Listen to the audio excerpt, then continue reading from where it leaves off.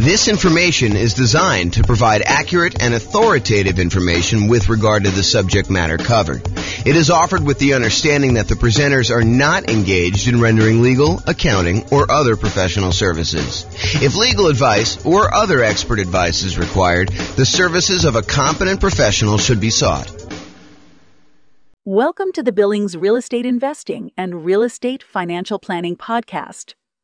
Learn all about investing in real estate in Billings, Montana, with a combination of real estate financial planning and modeling with numbers specific to Billings, plus syndicated, more generalized recordings of live and pre-recorded real estate investing classes. Not all of them specific to Billings. Be sure to stay tuned after the podcast for a message from our sponsors. Well, good morning and welcome, everyone.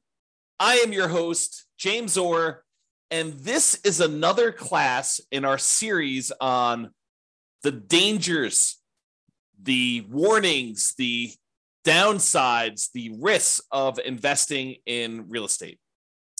Previously, I think we covered the class on the insurable risks, the things that we can buy insurance to protect ourselves from, things that we could pay someone else to take on that risk voluntarily. In exchange for a little bit of money, they will take on some or all of that risk for us. And that's what we covered in the previous one in this series on risk. But today we're going to talk about the risk of down payment size when investing in real estate. So I will introduce you to a couple new concepts. These are going to be concepts that we'll talk about. I've talked about them before. Actually, in fact, I had a whole class on these two particular concepts, but we'll talk about them again when we talk about measuring risks. So we'll eventually get there, but today I'm just going to introduce you to the topic, and then we'll talk about how the amount you put down into a real estate deal impacts how much risk you have and how to think about that risk and how to mitigate it if possible. So this is sort of the quote for the theme that we are on, the risk theme, and that is a quote from George S. Patton. The time to take counsel of your fears is before you make an important battle decision. That's the time to listen to every fear you can imagine. When you have collected all the facts and fears and made your decision, turn off all your fears and go ahead. So one of the things I'm emphasizing in today's reading of this particular quote is when you have collected all the facts. So one of the things I'm going to go over today is I'm going to show you historical data as to how likely we are to see a drop in home prices and how severe those drops are. So we will look at the Case-Shiller data and look at how frequently these things happen. And then we'll look at it in the kind of like view from the lens of down payment size and how if we see a pretty significant decline in property values, like how that is impacted by how much you have invested in the deal, what your down payment that you are there. So the question is, what are your fears relating to real estate? And if you want to reach out to me, you can tell me if you have certain fears. I will try to cover a bunch of different ones in our series. We're doing about one of these a week. We're doing daily classes live. And then the daily classes get published to the podcast once per week. So a week's worth of live classes becomes a month's worth of classes on the podcast. I think I'm just about to enter February. So this will be either late January or very early February of 2024 at this point. I'm recording this May 18th of 2023. And basically, if you are attending live or on the Substack or part of the coaching program or something like that, you'll get access to this stuff early, but the podcast stuff is slightly delayed. So you'll see this almost like movies. You can see it in the movie theater right away, or if you want to wait for it to come on to cable TV, you can wait 6 months or a year, or whatever it is. So it's we're about 6 months, 7 months out at this point. All right, so let's talk about this concept of resiliency. I invented these ideas as a way to measure risk when we were doing a bunch of analysis on the real estate financial planner software that I wrote. So one of the things I was always curious about is when you're looking at someone's portfolio of properties, and you can look at this on an individual property too, but originally I'd like to look at it on a portfolio. And I wanted to know how resilient someone's portfolio was to a decline in rent or to a decline in home price. And for rent, it was like, how much can rent decline before they would have negative cash flow? And I like to think about it in terms of two things. I like to think about it in terms of the dollar amounts that rent can decline, and then also the percentage. Because I think thinking about those in both ways is important, and it's slightly different. So sometimes a portfolio will have, a mix of some free and clear properties and some highly leveraged properties. And so if you have a dollar amount decline in rent, then the properties that are free and clear, they have less cash flow, but their cash flow doesn't go to zero. And in that way, when you think about like how much it can decline over when you have a free and clear property, they are very resilient to a drop in how much rent is being collected before they would have any type of negative cash flow. But the ones that are highly leveraged, that only have, $50 a month in cash flow or $100 a month in positive cash flow, if rents were to drop by $50 or $100 there, then we could actually see negative cash flow. But if you look at the whole portfolio of someone who has some free and clear properties and some of these properties that are highly leveraged, and we see rents decline on all of the properties at the same time, well, the ones that are free and clear, they add significantly to the resiliency, the overall resiliency of the portfolio, because those are still going to have positive cash flow, even if some of the other properties start to have negative cash flow. So imagine you've got $1,000 a month coming in from some of these free and clear properties, but these other ones only had $50 a month coming in positive cash flow. If rents drop by, let's call it $100 a month, the ones that were free and clear may drop to $900 a month, and the ones that had $50 in positive cash flow, now they're negative 50. But still, overall, the portfolio is positive, provided you have enough of the free and clear compared to the number of, negative ones, or the number of very highly leveraged ones you have. Okay, so this concept of rent resiliency is important for looking at your overall risk in a portfolio. You could have $10,000 a month in positive cash flow, but if it's made up of all $50 a month, per door type of cash flow, and then rents drop by $50 a month on your kind of like entire portfolio, you could go to zero cash flow overnight. You could go from having $10,000 a month because you had whatever that is, 200 doors at $50 a month. And now all of a sudden you have zero cash flow just because rents declined by $50. That is not a very resilient type of portfolio. Okay. So you want to think about how you structure these things when you're thinking about your overall portfolio and how resilient you are. Now, why do I bring this up and why am I having this discussion about rent when I just told you the topic of this class is about down payment? Well, because down payment size is related to how resilient you are. The more you put down, in general, the more resilient you are to drops in rent and also to drops in price. Because the price resiliency works in a similar way. It talks about how much prices on properties can drop before you'd have negative equity, before you'd be underwater, before you'd be upside down on your mortgage, where you owe more than the property is worth. Imagine for a minute that you bought a property all cash. Well, in order for you to have negative equity, the property value would need to go to zero because you don't have a loan on the property. Okay. But if you had a property where you bought it with nothing down, you got a VA loan, and then the next year property values went down 5%, which isn't unreasonable. It's not an unusual thing to have property values go down by 5%, which we will talk about in detail here in a moment.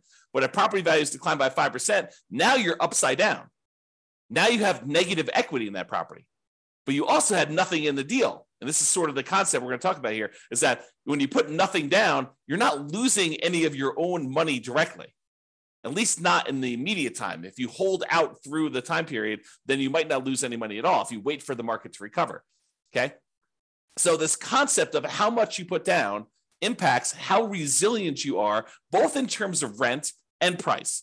And rent is a little bit of a less direct one, but it is still related. It's still correlated. The more you put down, the more you have invested in the deal, the more resilient you are in general to both rent resiliency, how far rents can drop before you have negative cash flow, and also the price resiliency. Okay, so that's why we're sort of talking about these, and that's why we're going to discuss Case-Shiller. So Case-Shiller, this is a chart from John Wake's website, realestatedecoded.com. If you ever want any charts on the Case-Shiller stuff. John does an amazing job of putting out some updated charts whenever they update the Case-Shiller indexes. He updates all of his charts on there, and they're really, really good. You can drill down into most major metropolitan city, kind of like MSA areas, I think is how they break it out. But you can go look at all the different ones.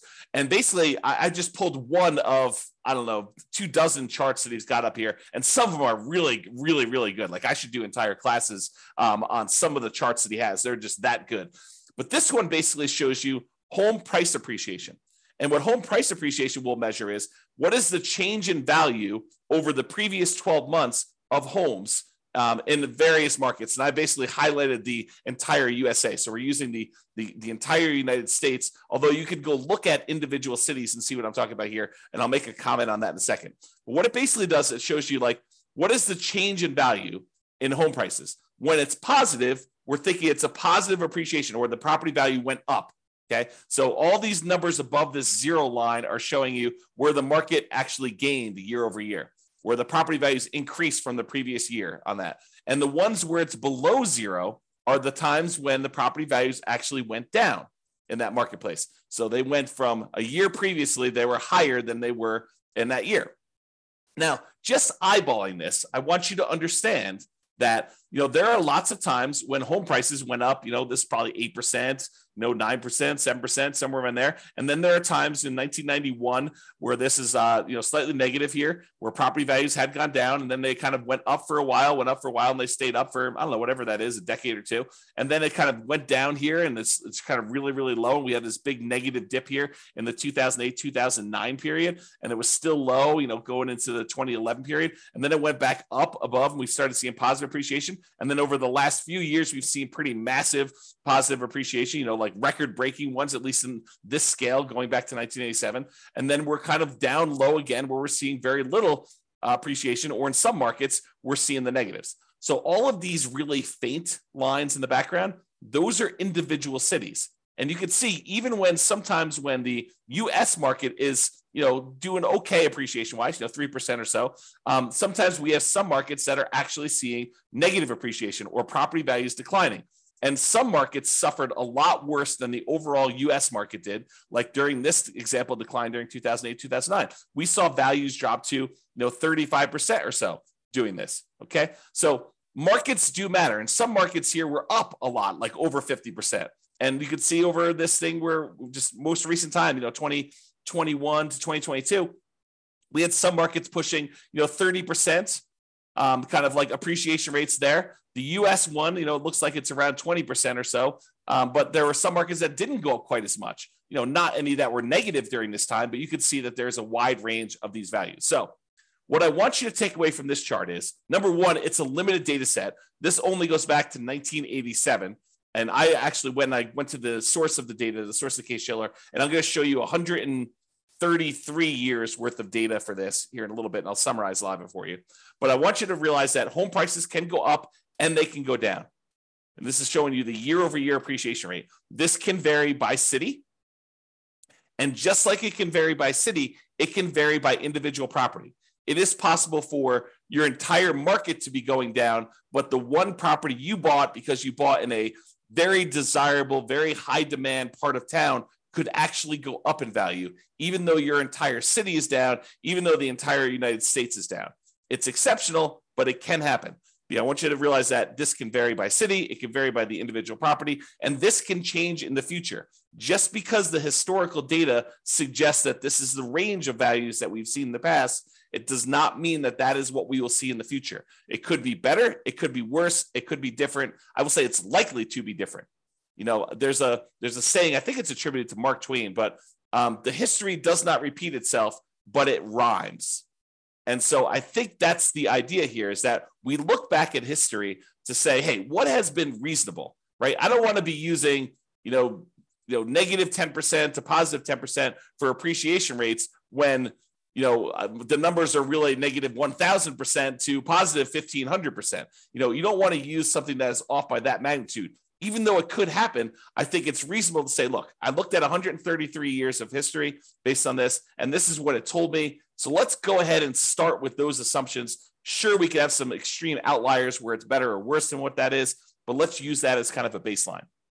Okay, So now what we're going to do is we're going to look back over 133 years worth of data to determine what's typical in the past. But before I do that, I just wanted to show you this really cool chart that they've got on the Yale.edu website for the Case-Shiller stuff. And this chart just shows you the historical interest rates, what interest rates have been since 1890, going all the way up to 2023, I think is where we are right now.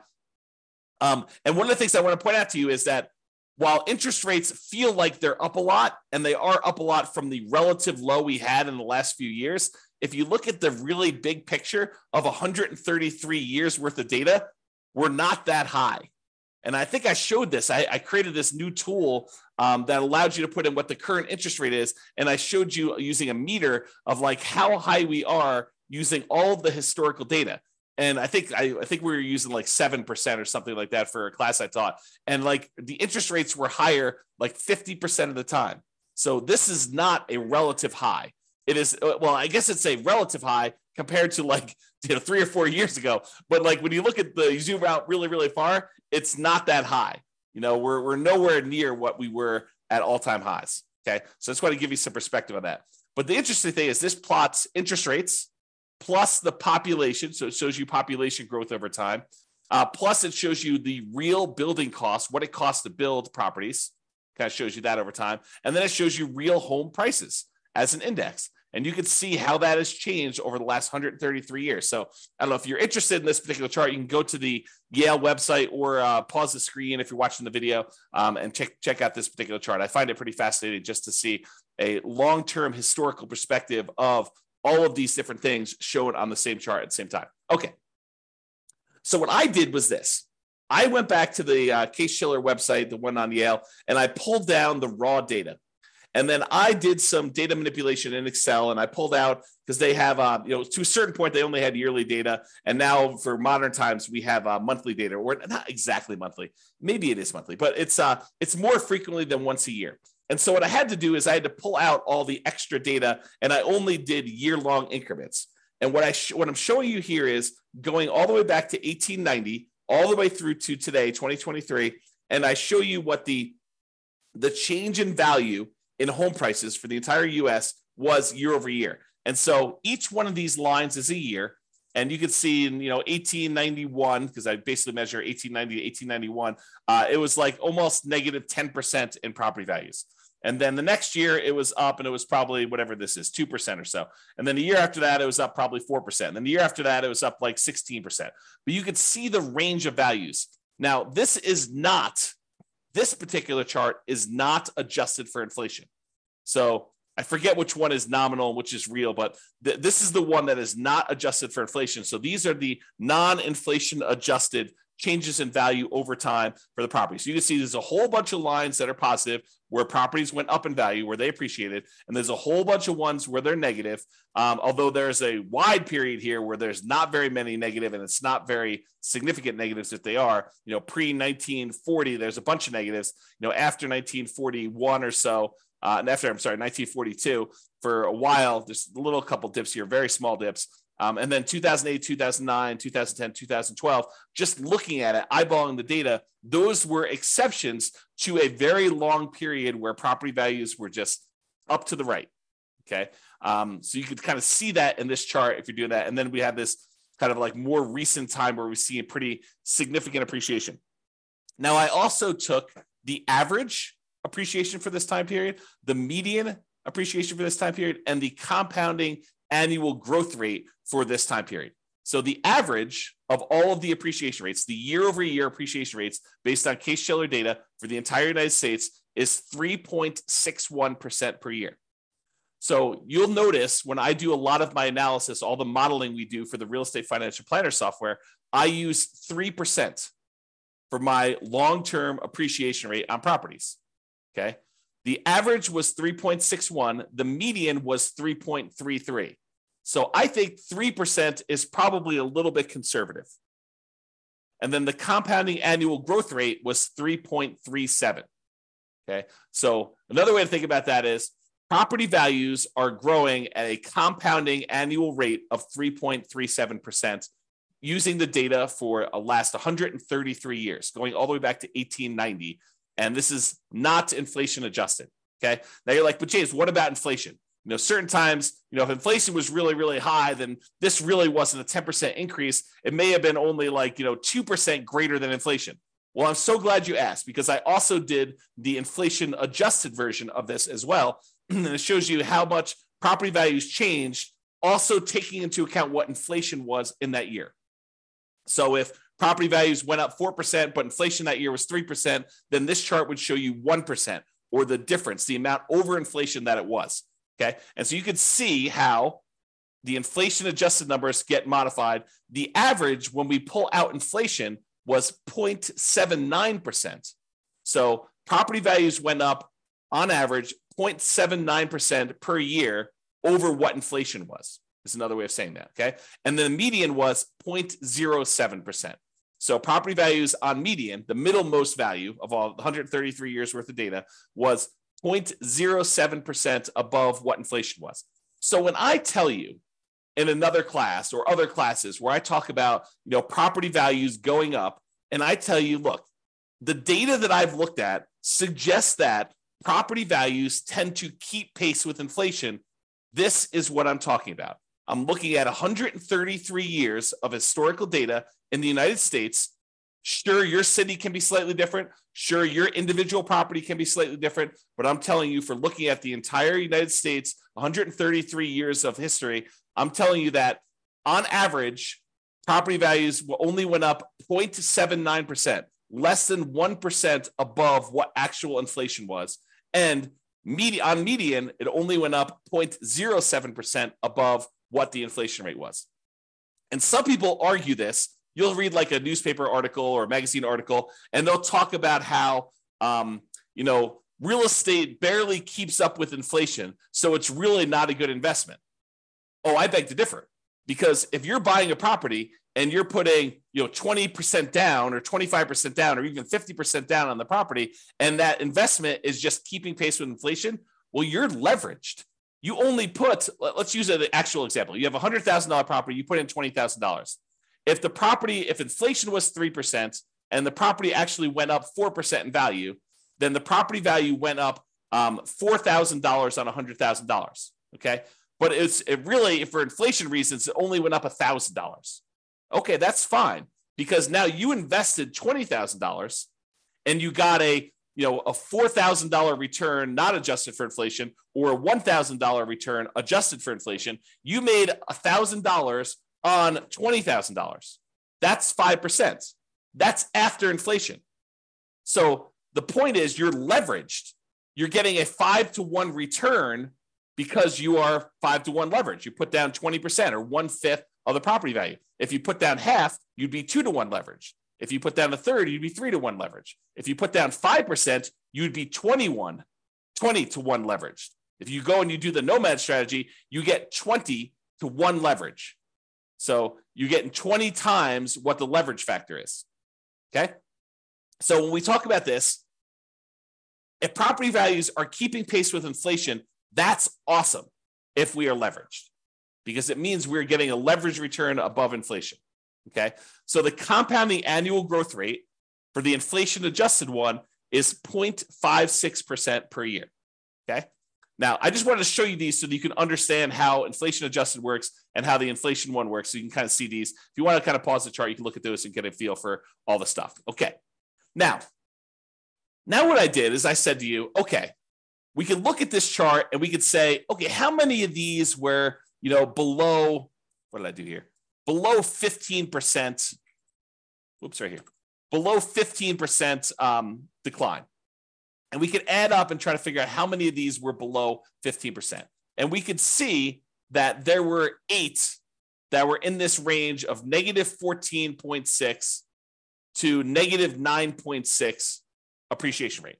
So there were 8 values where they were below these numbers. Okay. And there were 17 values between negative 9.6 and negative 4.6. So 17 times out of 133, we saw this range of appreciation rates.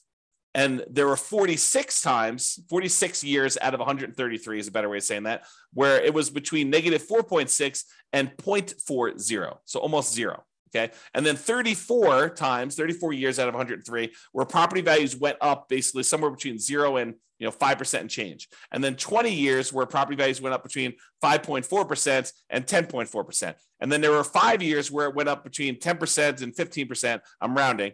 And then one where it went up between 15 and 20, one where it went up between 20 and 25, 0 where it went up 25 to 30, and one where it went up between 30 and 35%. Okay. I rounded to make it a little easier to say it. But if you want to look at the chart, you can see the actual data. Okay. And it shows you that these are the more common numbers because they occur more frequently. And this is the range of what we might expect to see. There's times when property values go down. And it happens, what I would say is relatively frequently. I mean, not like extremely rare, but 8 times out of 133, we saw a decline of this amount. And 17 times out of 133, we saw property values decline this amount. And 46 times we saw property values decline this amount. So we definitely have, when you add all these up, we definitely have a significant portion of time where property values have declined. And then we see all of these where property values have gone up. All right. I just summarized this a little bit better, and I'm showing you fewer buckets to make the lesson clearer. So 66 times out of 133, property values declined. They were less than 0 as far as appreciation rate, not inflation adjusted. Okay. 37%, not percent, but 37 times out of 133, the property values went up somewhere between 0 and 5%.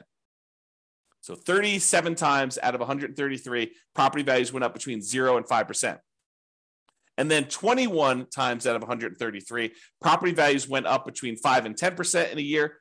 And then 9 times out of 133, it went up greater than 10%. So we could see just this feeling of what is happening. Now, why am I making a big deal out of this when we're talking about the amount of down payment? Well, I want to talk about the risk matrix. And I think I introduced this in the class we did last time on risk, but I've also taught this previously. And what I want to show you is this idea of risk matrix. So the risk matrix is like in this case, a 3x3 square, although it's rectangular shape just because of the width. And it shows you severity across the top. So these are the lowest severity events. And then these are the highest severity events. So one is a low severe event, property values moving very little in this example, or really large severity events where property values moved greater than 15%, greater than 15% appreciation or greater than negative 15% negative appreciation is what we're looking at there. And then we have on the left-hand side, how likely is this to happen? Lowest likelihood is a 1, very low probability of this happening, maybe 1 year out of 133. And then you have a high likelihood, where 1/3 of all the years this happens.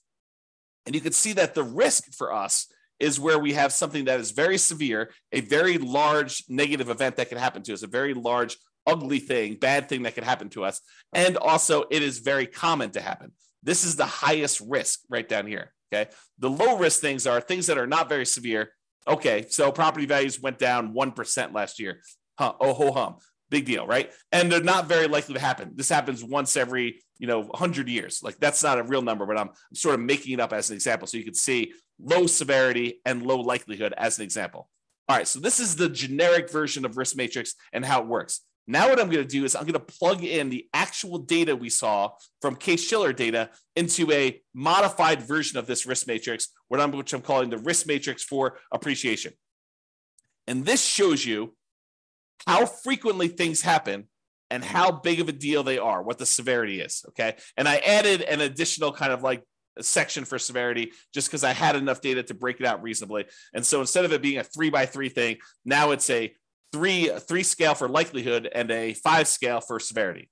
So severity 0 means that the property value went up, okay? Because that is not a bad thing that could happen to us. I basically said, okay, this is not a severe negative event. So I'm saying, look, these are increases in property values. So a severity of 0 for us in this particular discussion is property values actually went up and it wasn't a bad thing for us, okay? And so the likelihood, the lowest likelihood for us to actually see property values go up here, the lowest likelihood is we're likely to see a greater than 10% increase in property values. That happens 7.7% of the time.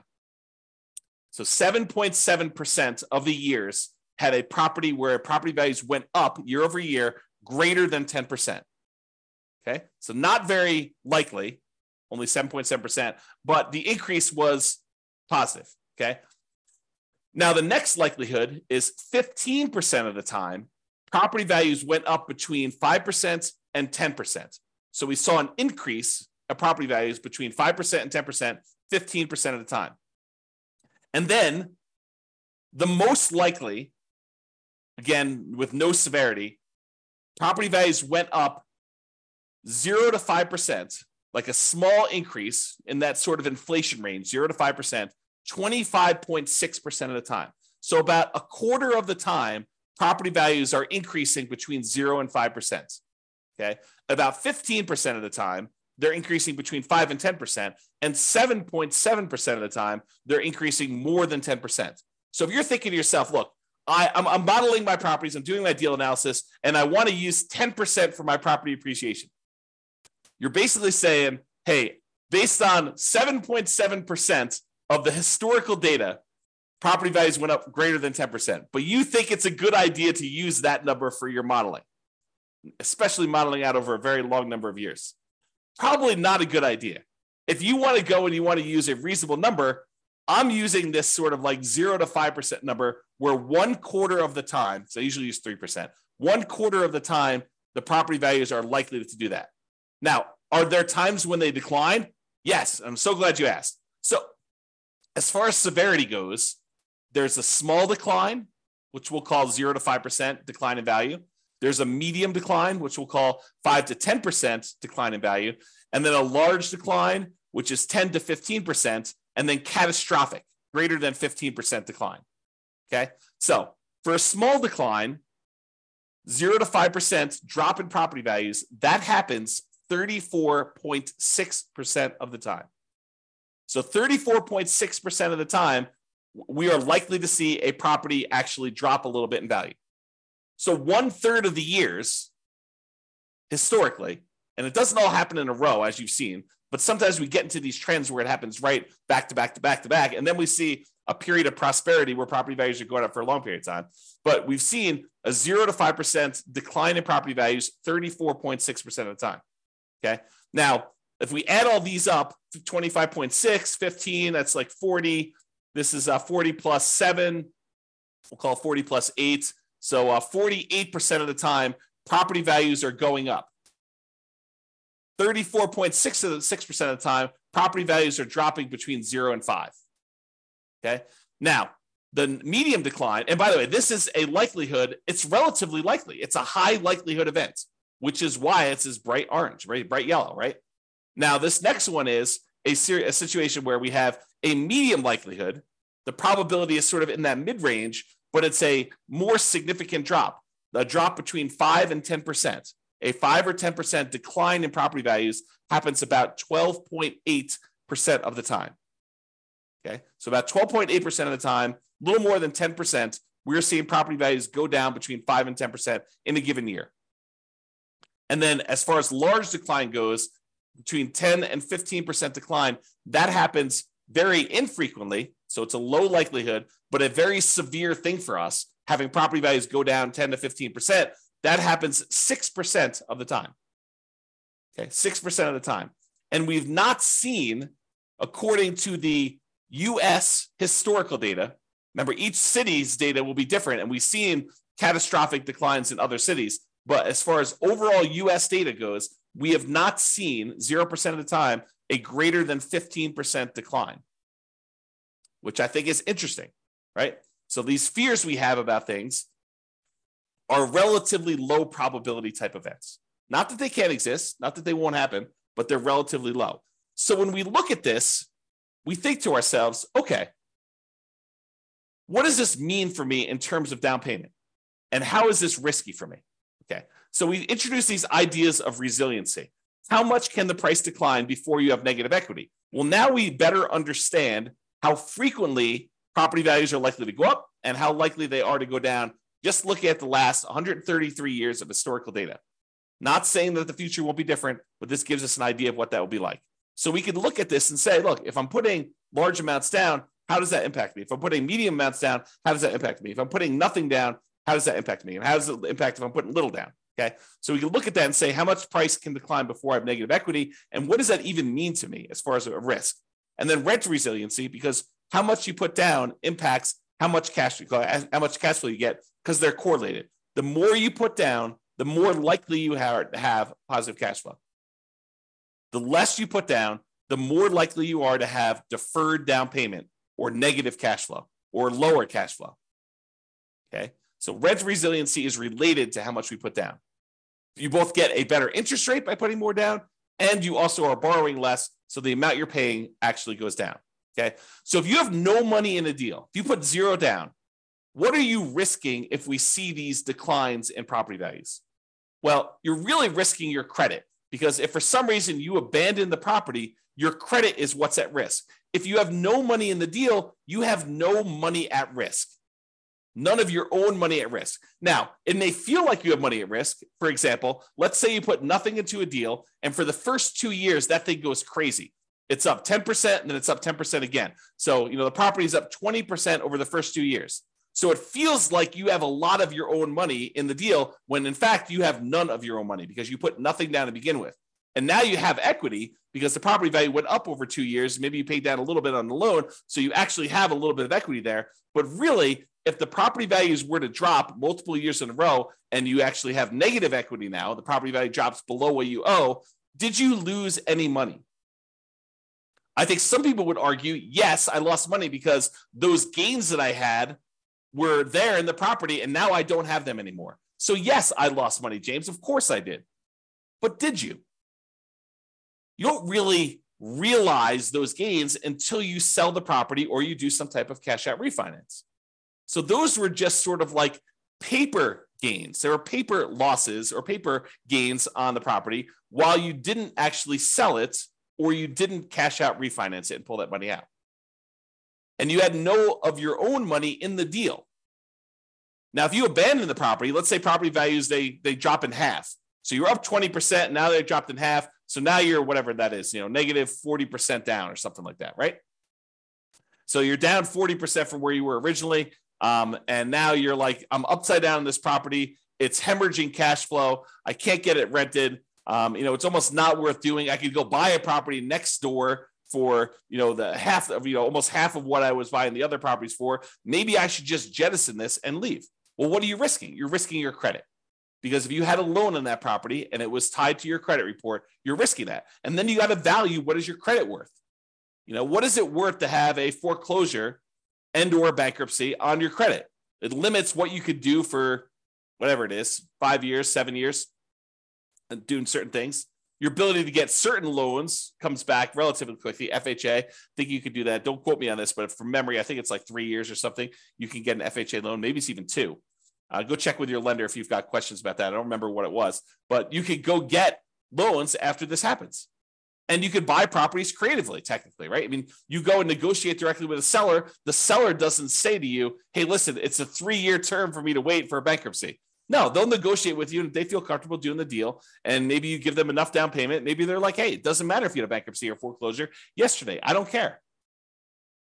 Or maybe you structure where you put together a LLC partnership and you and your partner are buying things and you're half owner of the LLC and they've got great credit and the seller is negotiating and they're looking at their credit to determine if you're qualified, even though you're buying an LLC. I mean, who knows, right? There's all sorts of what ifs here. So what is your credit worth? I think credit's important. It's a great tool for being able to get deals done and for getting great rates and lower PMI and all those other factors that go into things. There's rewards for having good credit, but you got to measure what that is in terms of the risk you have when you're thinking about putting nothing down or little down in the deal. Okay. Now, by putting little or nothing down in the deal, you're much more likely to have negative cash flow in this case, which means your ability to hold onto the property is limited to your ability to continue to feed the property. If you have negative cash flow, that means that you need to come up with money outside of the deal in order to continue to fund the deal. You got a great job, you got great income, you got great, reserves that are protected. You're not at risk of losing those. Then maybe you're not that worried about that because you have great holding power. Now you're buying a single rental property. You've got negative $200 a month cash flow, but you have $1 million in CDs. Do you feel comfortable there? Probably. Even with drops in prices and drops in rents, regardless of you putting nothing down in the deal and having negative cash flow in that case. Okay. Now you have negative $800 a month cash flow and you got $5,000 in savings. Very different story. Very, very, very different story. Okay. And then measures of debt.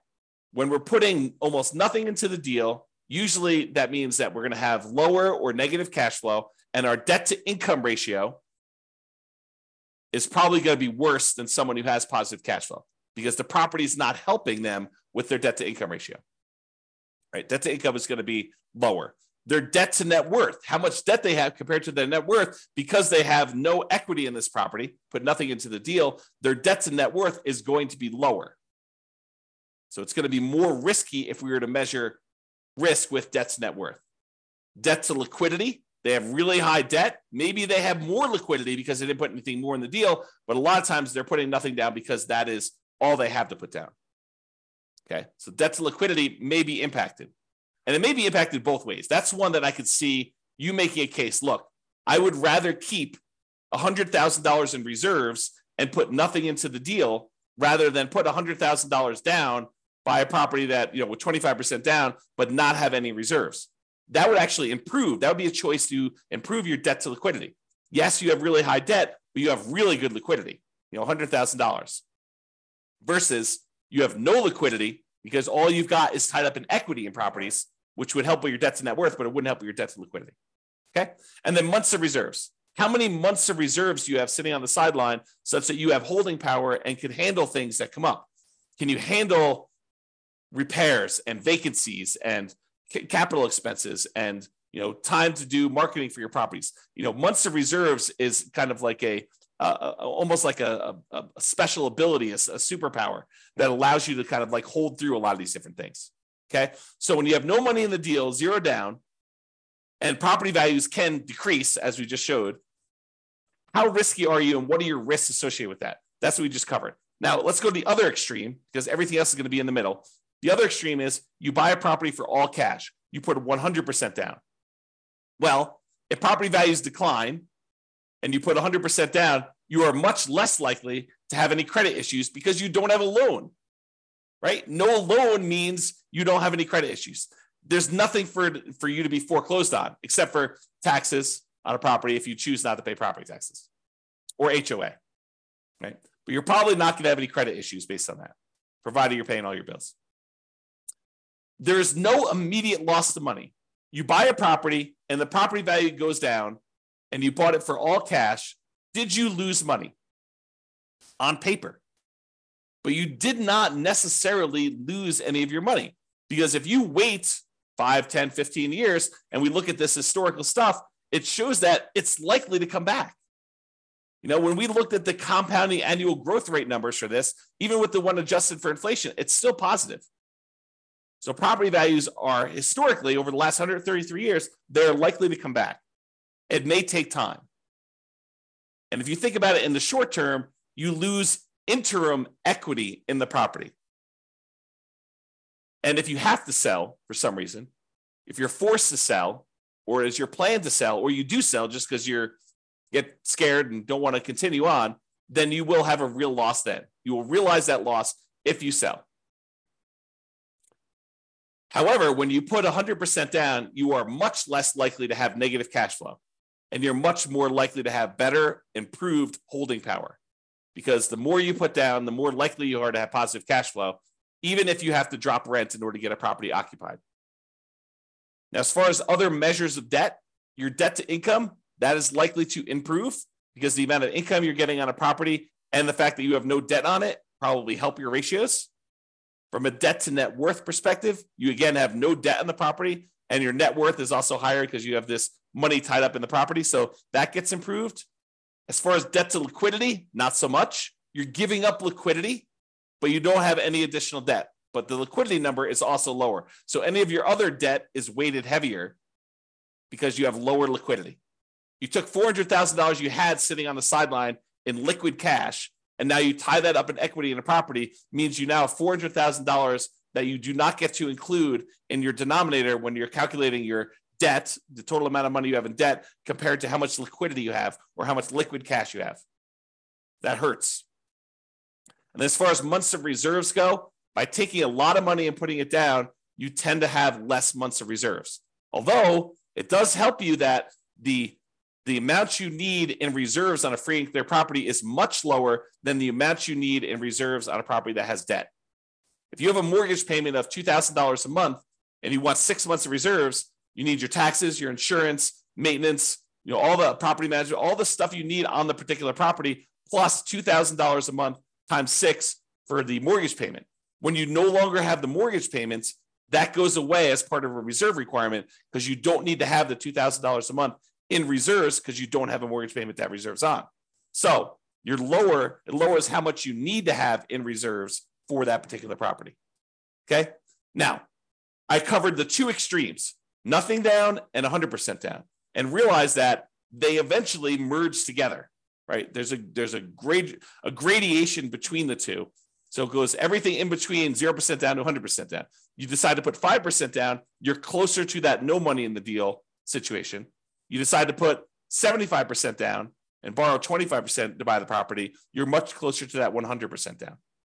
Okay? So in conclusion, life has risk. When you choose to invest in real estate, you are choosing to accept additional risks. As we covered in the previous class, some of these risks you could pay money to a third party and they could either mitigate them, reduce them significantly, or completely eliminate them. You can get the risk completely off your table in exchange for paying someone else a small fee. Okay. And the amount you invest in a deal or leave in a deal, if you think about it that way too, it's the same idea, changes what risks and how severe or likely those risks are for you to realize. Okay. It changes the characteristics of what the risk and what you're putting at risk and how that is impacted.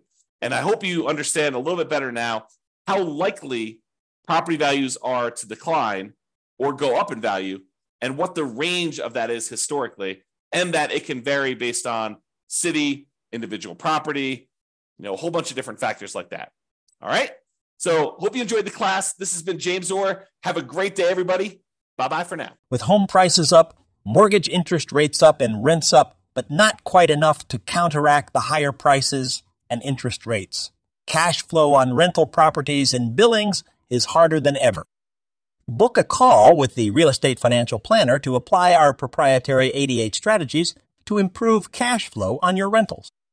See the show notes for a link to schedule your call and improve your cash flow today.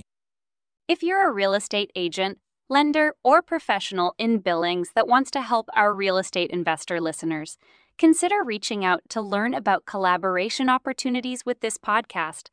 We'd love to add more value to our listeners by having you assist our investors buy, sell, and finance their real estate investments.